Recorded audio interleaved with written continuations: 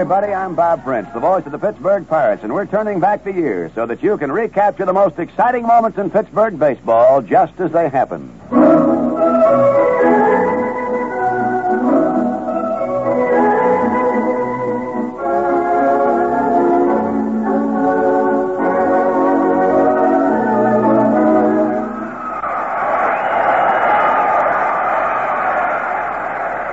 It's the seventh and deciding game of the 1925 World Series. Darkness, rain, and tension by the ton at Forbes Field. Last of the eighth, the bases are loaded with Bucks, and Kai Kyler is at bat. 2 out, Kyler hits the drive down the right field line. 2-run score, and the Pirates win 9-7. Oh, how sweet it was.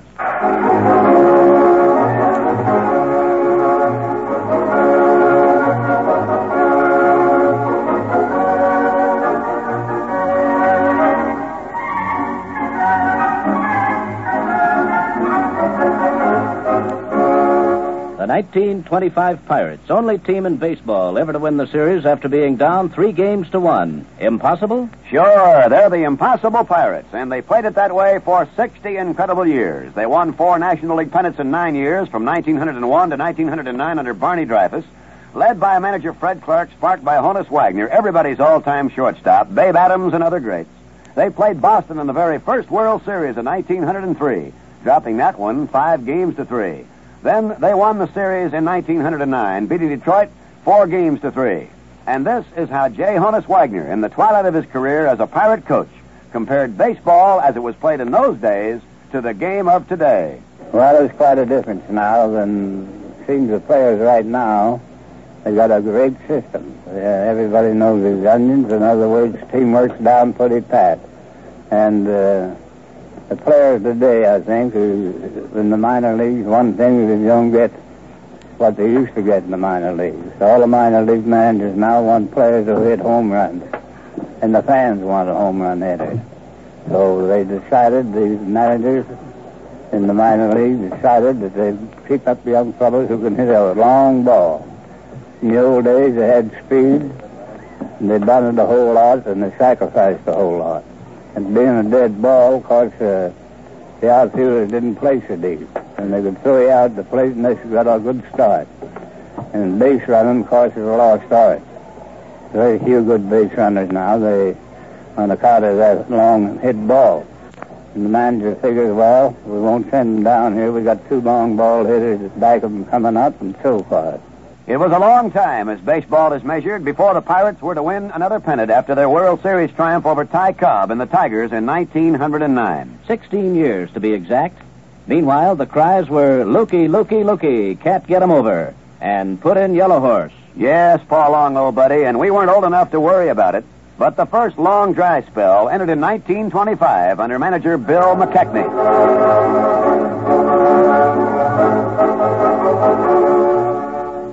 The dean of sports editors, Chet Smith, covered that 1925 series, and this is how he saw it.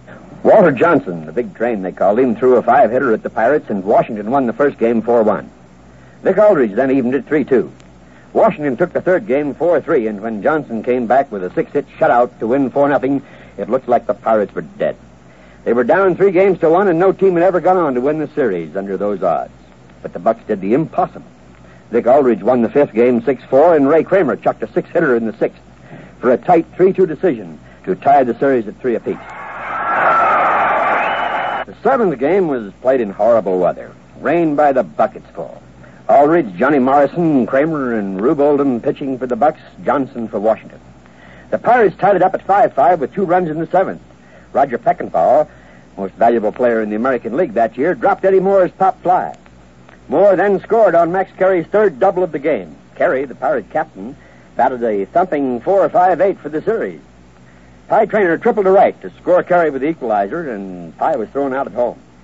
Washington scored a run in the top of the 8th. It was Peckinpah's home run to go ahead 7-6.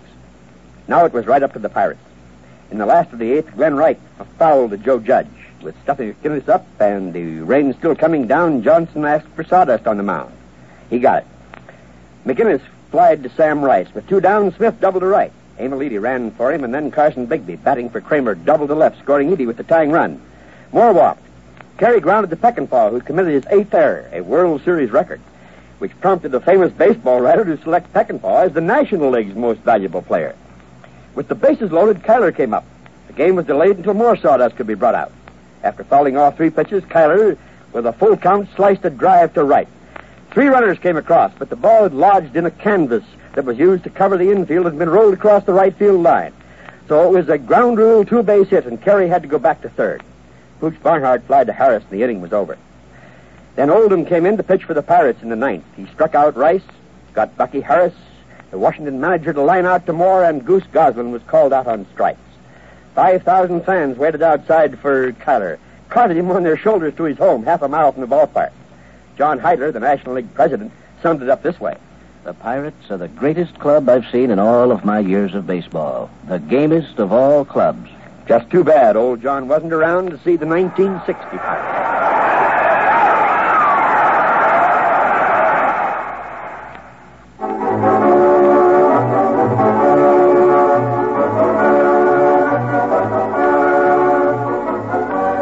Yes, the impossible 1925 Pirates. Down 3-1 and the first team to come on to win the series after being that far out of it. Comedian, sportsman Joe E. Brown later told an inside story about that sensational but soggy finish in the rain. He had been criticized by a good friend, J.G. Taylor Spink, in the Sporting News for his part in the movie Elmer the Great. Spink claimed it was just too fantastic to imagine a baseball game being played in a driving rain. This was Joe Brown's explanation and story he told Baseball Commissioner Ford Frick some years later. We got the idea for the game and for the conditions in that game from a game played in the 1925 World Series between Pittsburgh and Washington in Pittsburgh. Very interesting part about that, Ford, was that I was talking to the trainer of the Pittsburgh club, the man who was the trainer at that time, or rather the groundkeeper out here, and Hannes and a few, when they were up at San Bernardino a few years ago. Yeah. And I said, I remember the game so very well. And I remember that in the game there was so much water on the infield. As a matter of fact, they had to turn the lights on under the stand to get the crowd out. You know, it was late. You remember, I know you covered it. Sawdust out there. That's right. That's what I'm just going to speak about. That I told him, I said, I remember when Walter Johnson was out there that for 5 times during the ball game they came out with a wheelbarrow full of sawdust and put it on the mound so he could stand up. The water was around the mound. And he said, yes, and I might call your attention, it's something you don't know, that every time before I took that wheelbarrow full of sawdust out to the mound, I run the hose on it good. I didn't know that. Yeah. Well, you should ask your Taylor how that would go, too. You know, funny part of it is if we hadn't played that game in the rain, that final game of the World Series in 25, had we not played it in the rain that day, they couldn't have played again for 17 days. We wouldn't have played. I remember it very well. Yes, sir. On top of the world and plunged to third the next year, torn manager Bill McKechnie walked the plank when the team failed to repeat. Donnie Bush took over as manager, and the Pirates climbed back to the top of the National League again in 1927.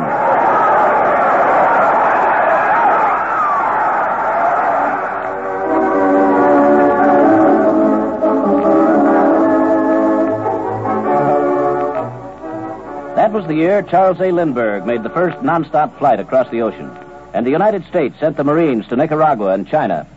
Pirate fans wished the New York Yankees had been sent there, too, because that's who the Pirates had to play in the 27 series. Pirate hopes were high before that series. The Wainer Act, baseball's greatest brother act, was rolling in high gear. Paul Wainer, Big Poison, led the league with 380, and Brother Lloyd, Little Poison, hit 355. Pitcher Carl Hubble, the giant meal ticket, later moaned, every time you pitch to the Pirates, you got one Wainer on base and another at bat. Chet Smith, you covered that 1927 series. What happened there? Well, the Yanks that year had a team that was known as Murderers Row. Ruth, Gehrig, Musil, and Tony Lazzari. They set a league record with 110 victories. The Babe hit 356 and set the all-time record for home runs, 60. In my book, it was the greatest baseball team of all time. But actually, it was Yankee pitching that won the series. The Yanks swept the first 3 games, and the 4th game has been replayed over and over. With the score tied 3-3 in the last of the 9th, Combs walked. Mark Koenig bunted safely down the third base line. With Ruth up, John Milges let loose a wild pitch, advancing the runners. Then Ruth was passed intentionally, filling the bases. Lou Gehrig fanned, and so did Musil. The crowd cheered Milges. But then, with Lazzari up, another wild pitch by Milges, and it was all over. But Johnny Gooch, the catcher that day, always said that it wasn't a wild pitch. It was a passed ball that lost the series for the Pirates.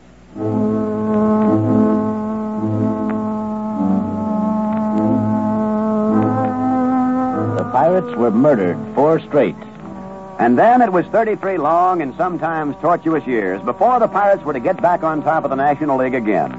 They managed to hang in there in the first division for 12 straight years and were mighty respectable, finishing in the money 23 of 28 years until the roof caved in after World War II. But before the Pirates hit bottom, there was a moment of near gold and glory in 1938 when Pie Traynor pulled a near miracle as player-manager. This is the way Chet Smith saw it.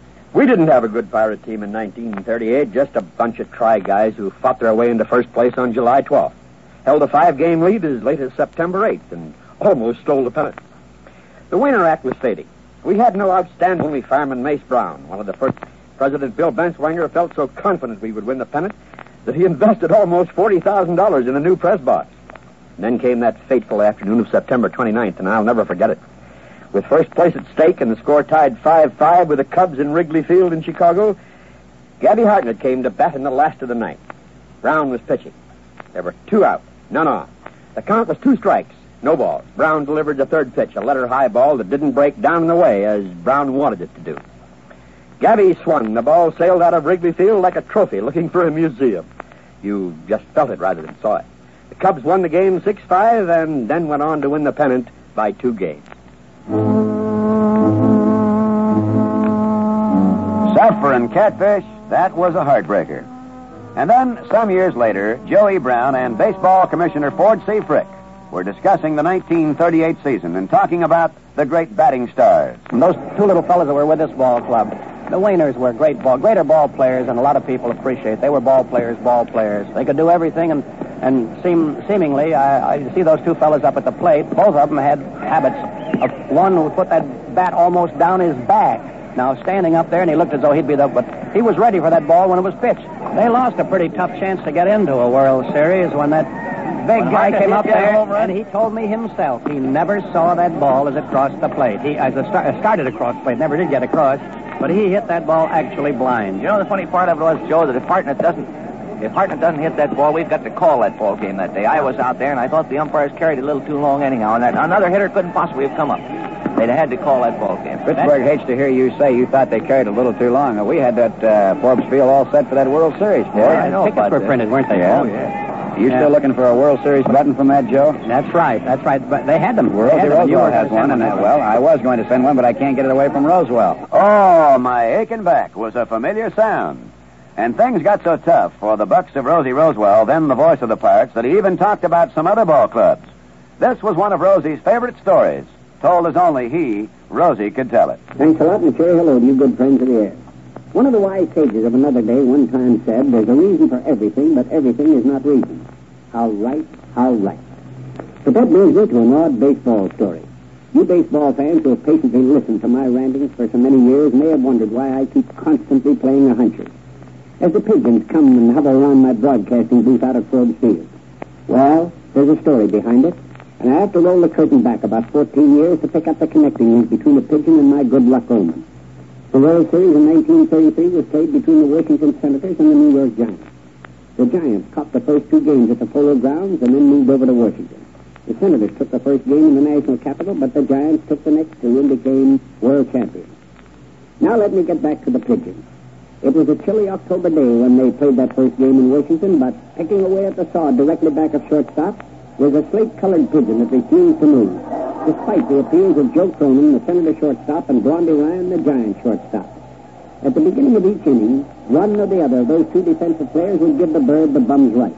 But just as soon as the pitcher would throw the rubber again, back would come Mr. Pigeon and start grubbing for worms. The first day, the second day, the third day, that pigeon was there. Finally, the umpire and the ball players all gave up and refused to even try to chase our young feathered friends. But I'll say this, outside of watching the ball, strikes, hits, and errors, there never was as much competition in a World Series game as that pigeon furnished for 3 days in Washington. At changing time in every inning, the fans would fasten their attention upon the pigeon playing in the back-up position at shortstop. And the only time that bird would move a wing would be when a ground ball was hit past it, or when the shortstop would back up to take a little blooper. Then and then only would it lift itself aloft, only to return again as soon as play had resumed. The sequel? Yes, of course, there's a sequel. Let me run over hurriedly the details of the scoring in the final game. Al Schumacher had started for the Giants, and Crowder was throwing in for the Senators. In the second inning, the Giants picked up 2 tallies when Schumacher drove out a single to send Travis Jackson and Gus Mancuso over the Happy Gum. They picked up another one in the 6th on a pair of doubles, but the Senators went to work in the last half of the 6th and tied it up. The game moved into the 10th inning, when, with 2 men away, Little Mel Ott came up, got a hold of a fast pitch, and drove it out of the lot to win the ball game in the World Championship for the Giants. Oh, yes. What about the Pigeons? Well, when the last putout was made, Blondie Ryan, the Giant shortstop, reached in his hip pocket, pulled out a handful of corn, and dropped it on the ground. The Pigeon came in a little closer to the infield. Blondie stooped over, picked it up, and carried it into the Giant clubhouse as the good luck charmer of the 1933 World Series. Yes, players are a superstitious lot, and so are some baseball broadcasters. This is Rosie Rosewell saying goodbye and wishing you well all along the way. In 1948, the Pirates made a spasmodic lurch into the first division, finishing 4th, 8 1/2 lengths back. Billy Meyer was named Manager of the Year and richly deserved it. And that was the year the most famous play-by-play announcer in the history of baseball made his debut. Bing Crosby, Pirate stockholder, did it this way under the tutelage of Rosie Rosewell in April of 1948. Now Ralph Kiner standing by down there waiting for Doyle Lade, who's just taking over the pitching chores for the Chicago club. He's a right-hander, and Ralph Kiner will be the first man to face him. Lade last year was in there with an 11-10 record, 11 wins and 10 losses. Big, you've been doing a grand job. I don't dare trust myself to this from right back. Don't you think they're tired of my monotonous? No, I'll never get over here. I know right in there, Big. Well, I'd like to see Ralph improve a little off his showing so far this afternoon against Rush. He couldn't do much, although he hit a hard smash to left field, which was taken by Aberson. He's facing Doyle Lade now. Maybe he'll do a little better. And he does. There's a home run. That's the first one. Going down, Minnie. There it goes, clear right over the scoreboard. Over into Shenley Park, a round tripper for Ralph Kiner, his first of the 1948 season. Oh, did he? Let's hope that it's the first of 61. Oh. And that'll bring a gallon of Seal Test ice cream a month to some shut-in here in Pittsburgh. Ralph is beaming. We'll be sending your card along for that. His first home run of the 1948 season. Put the Buccos in there, 3-0. I just had to take that and bring because we got I'm glad you did, a little Rosie. corn around here. We spread on these home runs. Well, Ralph is really beaming. The first pitch that Doyle Lade threw to him, he hit it right over the fence, the scoreboard, the clock, about 20 foot to the right of the clock, and about the same height as the top of the clock. I said that Pasco hit a hard smash here yesterday for the home run. May I tell you something? It was a swinging bunch compared to this that Ralph just hit. And the wind is blowing against us this afternoon when you hit the left field. It's the hardest smash I've seen in this park. I guess he hit a few last year just as hard as some of the others. But when he hit that, I knew it was a home run, no question. That was hit with what they call a third. A real hard hit ball. First pitch that Doyle Lade threw to him, he combed right over the left field, over the clock, over others. And that was the only time anyone ever took a mic away from Bing Crosby. By the way, there was a second baseman in that game, and this is what Bing had to say about him. The ground ball to Danny Murtaugh. He takes it on the big hop, tosses a third, that's all. And thank you, ladies and gentlemen, for putting up with my announcing. I know it's not much good. Klutz has run out to grab Riddle and gives him a big hug and a kiss. For a beautifully two-hit game. Rip Sewell gets up out of the dugout and goes over to Elmer Riddle and puts his arms around him and gives him a big hug. Wonderful pitch game. Lots of control, lots of stuff on the ball. Confident all the time. Handled beautifully by Klutz and some wonderful plays in back of him, particularly by Rojek and Gus Keene. And Danny Murtaugh, who drove in the first run. Friends, it's been a real pleasure to appear here on this broadcast with Rosie and Bob Prince. Going east, I hope to get back for some of the home games, which start the 1st of May. I hope to be able to see you then and talk to you over this microphone.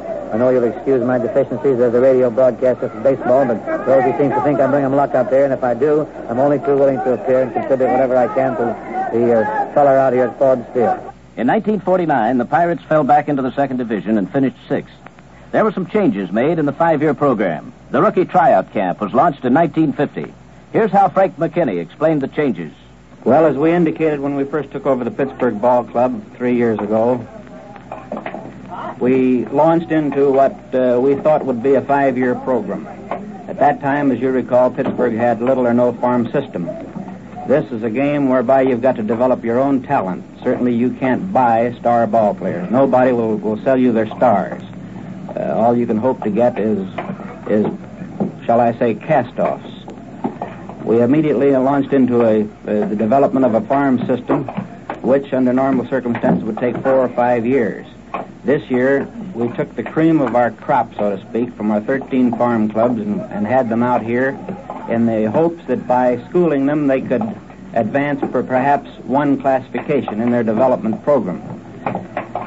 There were about 70 ball players in camp, and I was agreeably surprised to learn to see that most of them had grown at least 2 or 3 inches in height since a year ago, and in my opinion, there are about at least 6 or 7 that will be ready for Pittsburgh within the next year to 18 months. Well, now, Frank, of course, everybody in Pittsburgh has been tremendously interested in this bonus pitcher, young Lefty Pettit.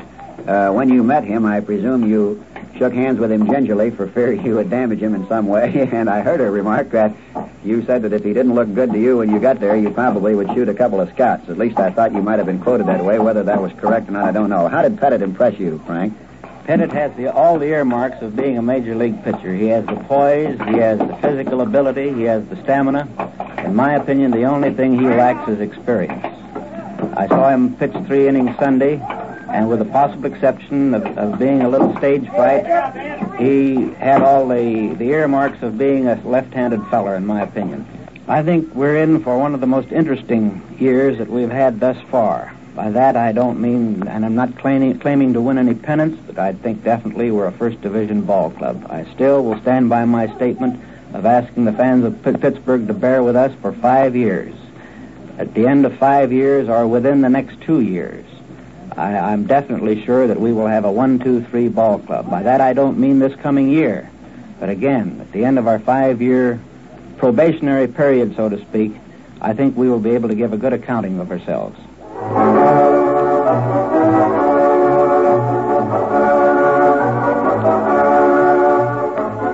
But the luck of the Pirates was running all bad at that point. Paul Pettit came up with a sore arm and $100,000 went down the drain. The Pirates finished last that year for the first time since the First World War. Late in 1950, John Galbraith took over and brought in Branch Rickey Sr., the creator of the farm system, as general manager. But for 8 agonizing years, the Bucks finished last or next to last. They tried everything from the youth movement to midget shortstops and even left-handed catchers. Ralph Kiner's home runs weren't enough to stem the tide of losses, even though he led the National League 7 times. Hit a Pirate high of 54 in 1949 and racked up an all-time Pirate career total of 301. Joey Brown provided some comic relief during the dark days with this advice to the home run champion. I've got to help that boy. That boy needs help. Yeah. Come here, Mr. Kiner, if you don't mind, old boy, come here. I want to help you. I want to help you with your hitting. You've got to pay more attention to Brown from now on. You've got to watch that first ball. Don't stare at the pitcher a little bit more. You're not staring him enough. Now, do you see what the St. Louis Browns are doing? You've got to do that, too. I could do that with you. Do you mind if I mesmerize you slightly? Are you going to go in today? Well, I will if you can give me the... Are you going... No, well, I could give you... I can't play today. Well, never mind the swollen wrist. Let's get a swollen batting average. I mean, something... Forget about this kind of thing. I can do it to you, see, if you just pay attention. Look me right in the eye. Yes, you see, now we've got it. No, don't laugh. No, let's go back again. This time, don't laugh. Look me right in the eye. Good, I've got you. It's 61 this year. No, really, it is. No, now, if you just pay attention, keep your mind on it, we'll do it. Don't just relax all the time, completely. I'm letting you, ladies and gentlemen, listening to this, you're very lucky. They're fortunate people, you know. Yes, they are. I'm taking this boy now, and you pay attention to me, Ralphie. No, let's not fiddle around. Look me smack dab, and you've got it.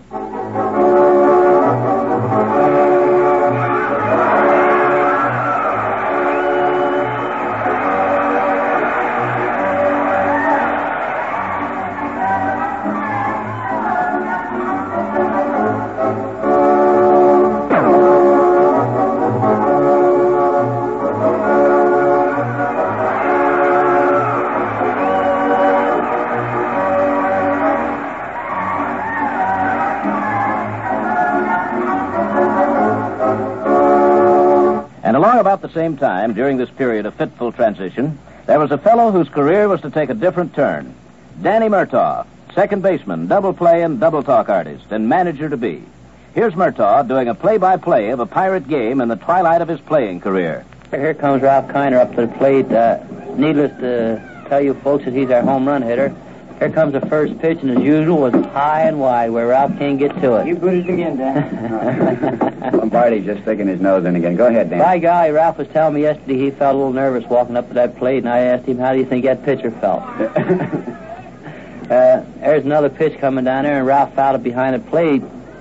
I might say that Ralph's been hitting that ball real good this spring. He's hit about 2 dozen over that left field wall, and it's 350. I'd just soon he not hit too many in spring training. Remember, every time he does, and he has a good season with home runs.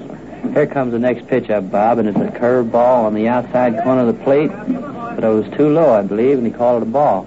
Lon's a pretty good umpire, you know that? Warnicke behind that plate. Gee, if he doesn't know balls and strikes after all those years of pitching, nobody will, huh? By God, he should know. There's another pitch high and inside. It's 3-1. I don't think the fans like it. No, it doesn't sound like they like it in that background, does Hear it? him yelling? By golly. I'll tell you one thing. Here's the only man in baseball hitting and got 7 outfielders. Look at that infield, how they play him. They're all back in the grass. Uh-oh. He fouled that one off for strike 2. His count is now 3 balls and 2 strikes. And the pitcher's still sweating pretty good out there. Well, he won't give him anything good to hit. You can bet that. Here comes the pitch right now. Well, let's see what he's going to do with it. Uh-oh. Foul. Base hit, line drive past shortstop. Left fielder, center fielder come up for the ball, and they held him to single. Well, now that's a masterful bit of description, Daniel. I thought so. Danny Murtaugh was a mighty versatile man, as time was to prove.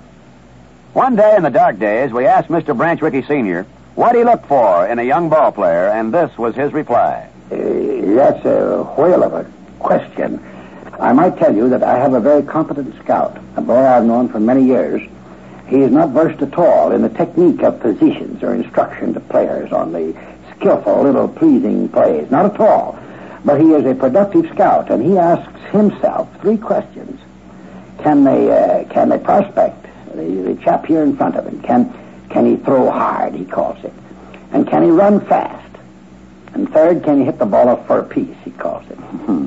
Now, if a boy can do those things, if he can run fast and throw hard and has great power at the plate, whether he strikes out or not, those 3 things, it seems to him, to qualify him, and he's produced some very great players over a period of many years.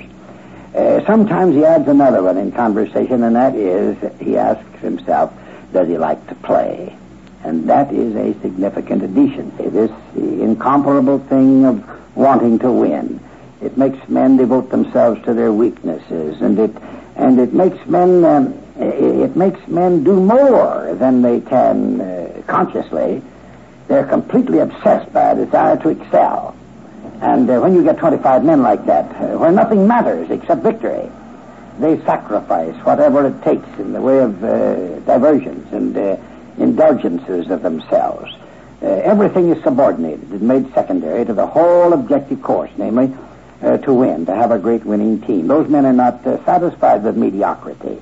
They're not having their eyes glued upon 4th place or 3rd or 2nd. It's a whole lot better to have a youngster who's coming along with a direction in his play that leads to a pennant, although this year he may be only able to put us in 4th place or 5th or what have you, than it is to have players of greater ability just now who will not crystallize into a final club that can win a pennant. They will always keep you in a lower position. Our object in Pittsburgh is to get boys who are going to come at one time into a pennant-winning aggregation. During those painful rebuilding years, there was one event that propelled Pittsburgh into the national spotlight.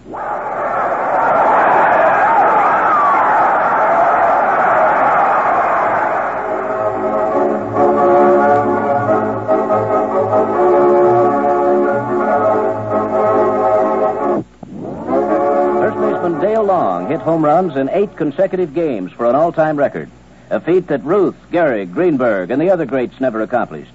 The year was 1956, and the dates, May 19th through May 28th. That will be remembered for a long time.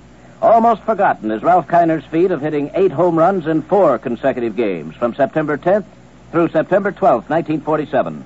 In 1958, the Pirates jumped from 8th to 2nd, made a good run at the Milwaukee Pennant Express in September. Some experts picked the Pirates to win the pennant in 1959, but that was the year of disappointment, injuries, slumps, and temporary decline and fall to 4th place.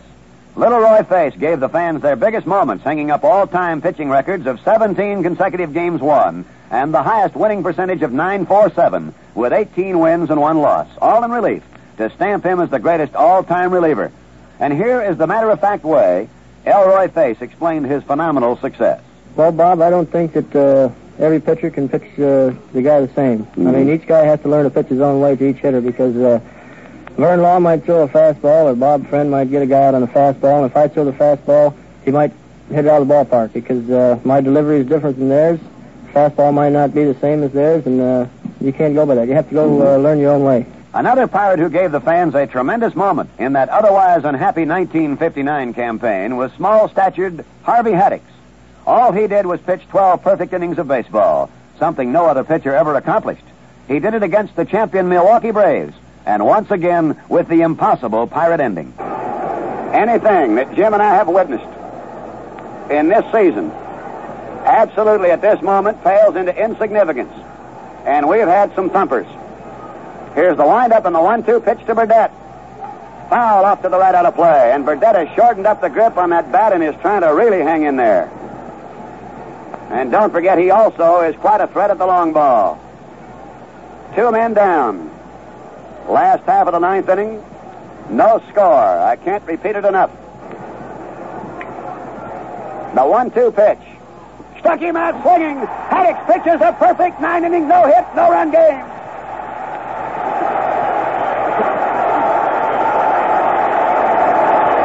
A standing ovation.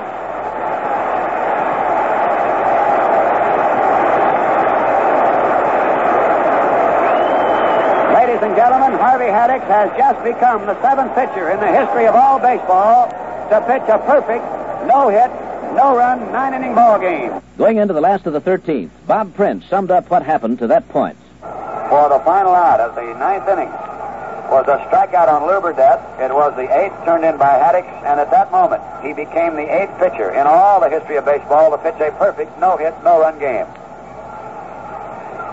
He then went on to get him in the 10th and the 11th and the 12th, retiring 36 in a row and counting the final 2 outs he had against the Cardinals in his last victory at Forbes Field. He retired 38 men in order before a man got aboard, and then only on an error. 1 out, batter Adcock takes high ball on.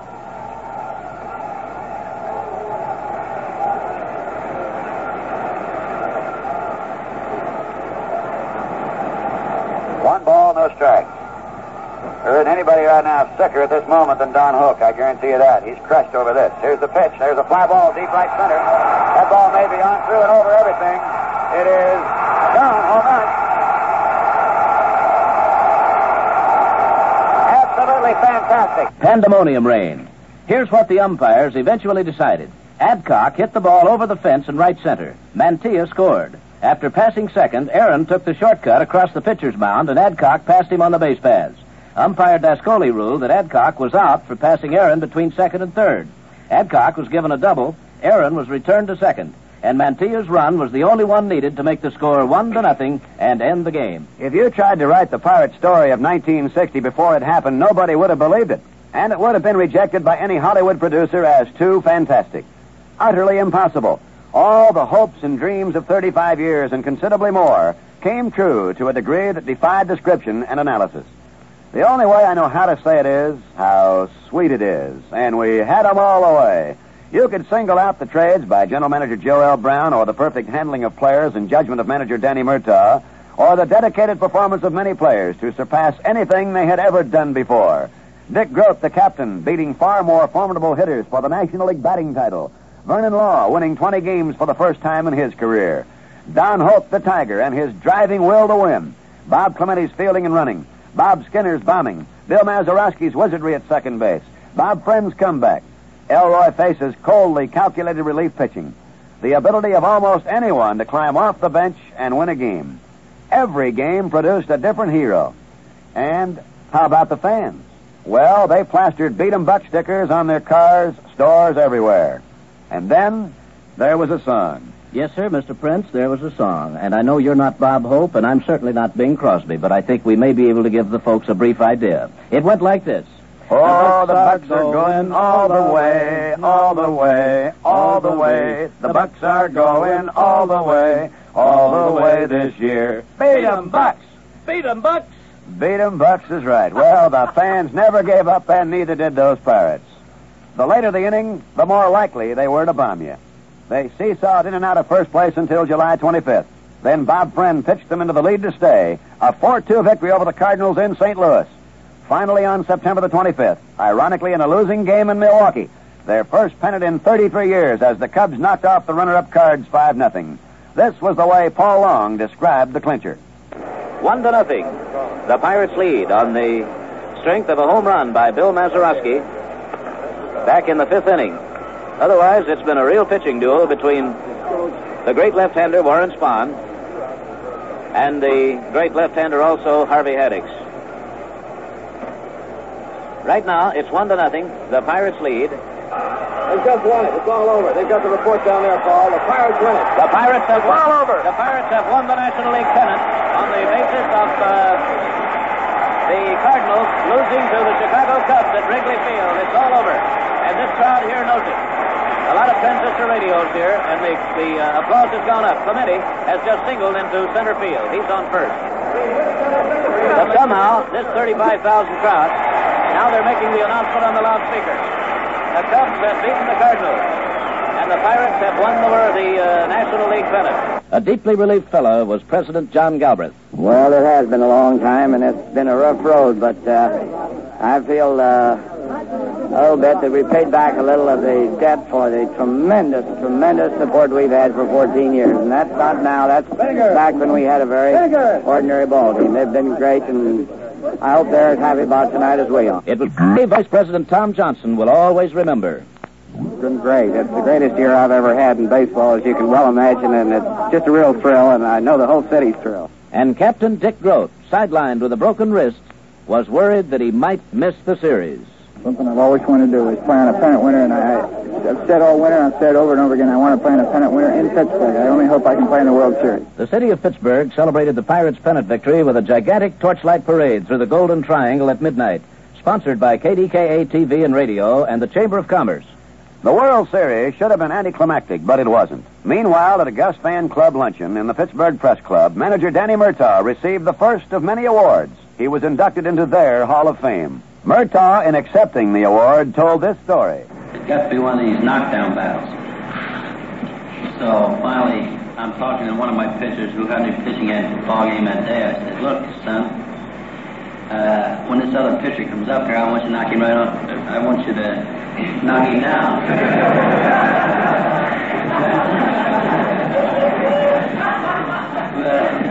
And this pitcher might have to be one of these fellows that is quite well versed in the Bible, and he turned around and he said, "Remember, Skip, turn the other cheek." So I looked at him, I said, "All right with me." I said, "I'll turn that other cheek." I said, "But if this guy don't get down," I said, "it's going to cost you $100.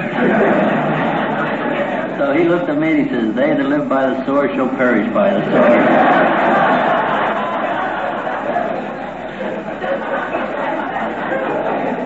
Gentlemen, you know I don't fabricate, and that's a true story. And General Manager Joe L. Brown paid this tribute to the Pirates and Murtaugh. The 1960 Pirates have not been successful because we have the greatest collection of all-stars ever assembled. I think that there are a number of reasons that have been made public on certainly more than one occasion by many people that have made this club a successful team to this date, and I know they will continue to be successful. Chet mentioned that I've been on tenterhooks, that I'm an ulcer case. Well, I don't have ulcers, but I have a few hooks sticking in me around. But of course, I think that that's easily understandable.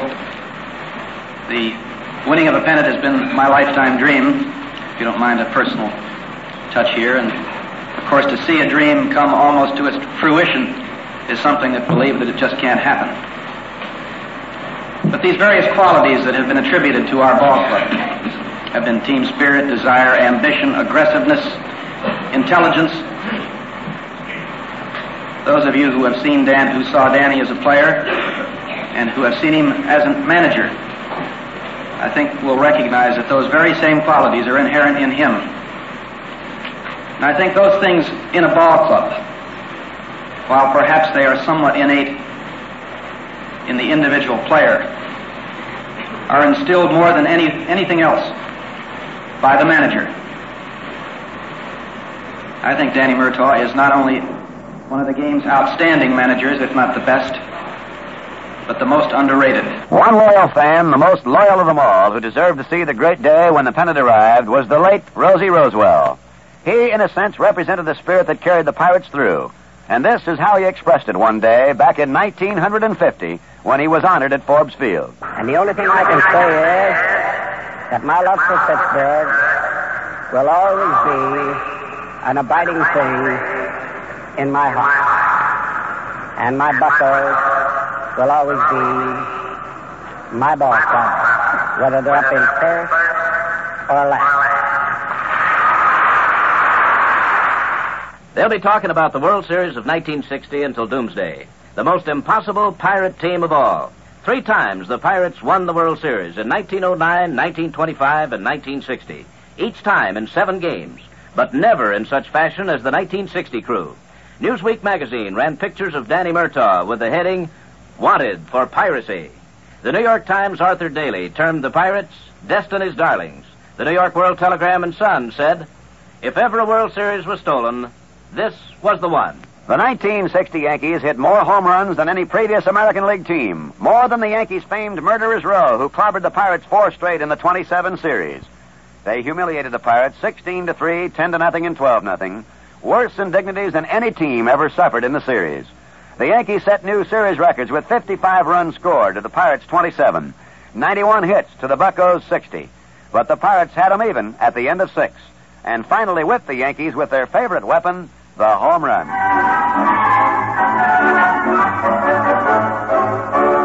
And here's what happened in the 7th and payoff game. The Pirates got off to a quick 2-run lead on Rocky Nelson's homer in the first inning. They grabbed 2 more in the second inning. The Yanks came to life in the 5th with Moose Skowron's home run. Then they piled up 4 runs in the 6th to lead 5-4. Yogi Berra's home run off the Baron of the bullpen, Roy Face, was the big blast, scoring 3 runs. The Yankees teed off on Face for 2 more in the 8th, and it seemed to be all over. But in the last of the 8th, pinch hitter Gino Samoli singled. Burden got an infield hit. The ball took a bad hop and struck shortstop Tony Kubek on the Adam's apple. He clutched his throat and collapsed. Then Grote singled to left, scoring Samoli and making the score 7-5. Skinner was thrown out on an attempted sacrifice bunt. Now listen to Chuck Thompson, NBC's radio voice during the series, who described it this way. In typical World Series fashion, this one appears to be going right down to the wire. Now Blanchard pumping out the sign to Coates, who wigwags with that glove just a little bit. He wants to see that sign again. Now Coates is into the move, the 1-2 to Clemente. He swings a ground ball, slowly hit off the first base side, charging at Skowron. He makes the pickup, there'll be no play, and a run scored.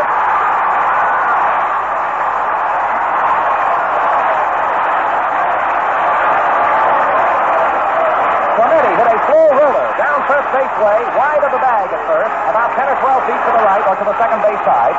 Skowron came charging in, made the pickup on the ball, had no chance of a play at the plate because Burden broke with the crack of the bat.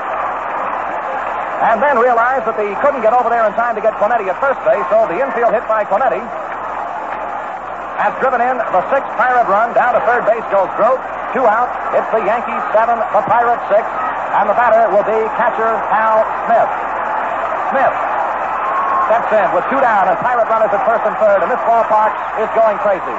Coates into the set. He throws. Smith takes a strike right down the pipe, and Smitty was giving it a good look. 1 strike to right-hand batting Hal Smith. Clemente hit a little dribbler off the first base side, wide of the bag at first, and legged it out into a base hit. And, of course, Burden was able to score the 6th run. Now the 1-strike pitch coming to Smith. It's high and a ball. 1 ball, 1 strike.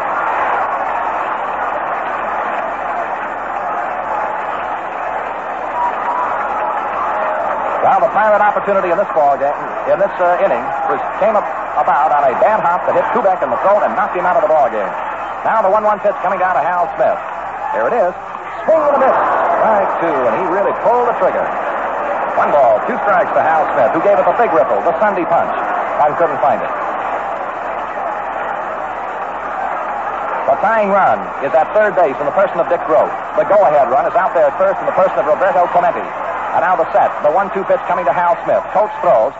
He started a swing and held back, and it's taken high for a ball. A check swing and a ball 2. 2-2 now. And for for just a split second, every move in the Pirate dugout came to a stop on that call up there at the plate. But it was a high pitch, and Smith held back in the swing. So the count is 2-2. And Coates into the stretch. He sets. And the 2-2 to Smith. He swings a long fly ball deep to left field. I don't know. It might go out of here. It is going.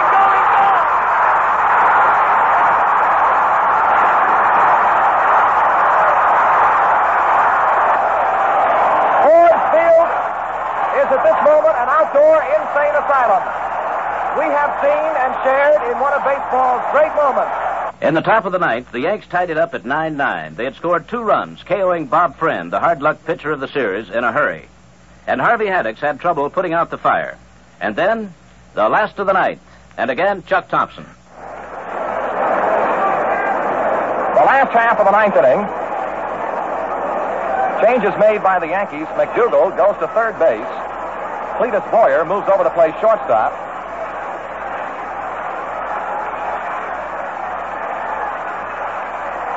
And Ralph Terry, of course, on the mound, will be facing Mazeroski. And to go over that Berra play once again, it was a hard-hit drive down the first base side. The Nelson fielded on the first hop and tagged the bag at first. That eliminated Berra. He was out. And then Mantle could have been in a rundown, but it was not the case. He dove back safely to first base. Here's a ball one, too high down to Mazeroski. And the Yankees have tied the game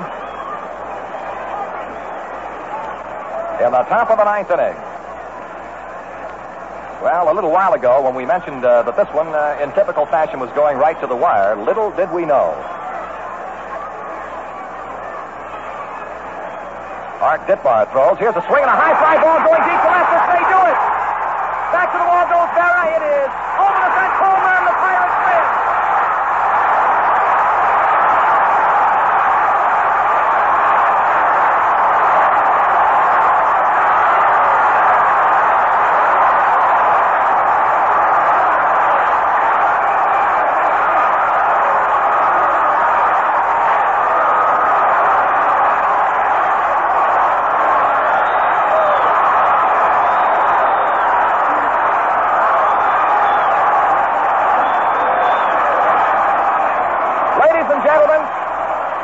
Mazeroski has hit a 1-0 pitch over the left field fence at Ford Field to win the 1960 World Series for the Pittsburgh Pirates by a score of 10-0.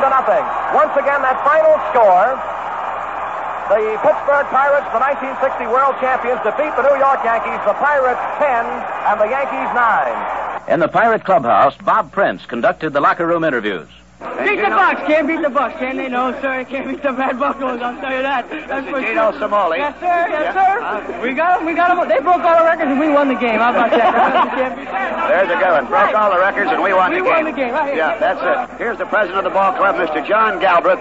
And, Mr. Galbraith, I just want to ask you one question because you asked me.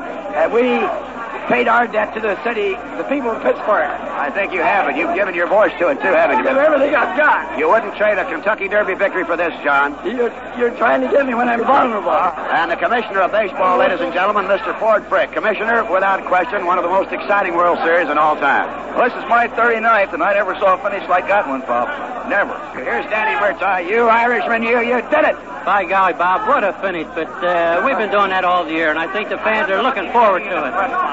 Well, thank you very much, Dan, John Galbraith. And I'll just say thank you to everybody. I hope you fans have enjoyed hearing from these very happy world champion Pittsburgh Pirates. The headline in the Pittsburgh Post-Gazette read, "We had 'em all the way." And the Pittsburgh Press told it this way: "City of Champs flips lid." There was never anything like the all-night celebration staged in the streets of Pittsburgh. It was VE and VJ Day, the Mardi Gras, and New Year's Eve all rolled into one. The celebrations extended to Addis Ababa and Timbuktu. Those crazy 1960 pirates were indeed the most impossible pirates of them all.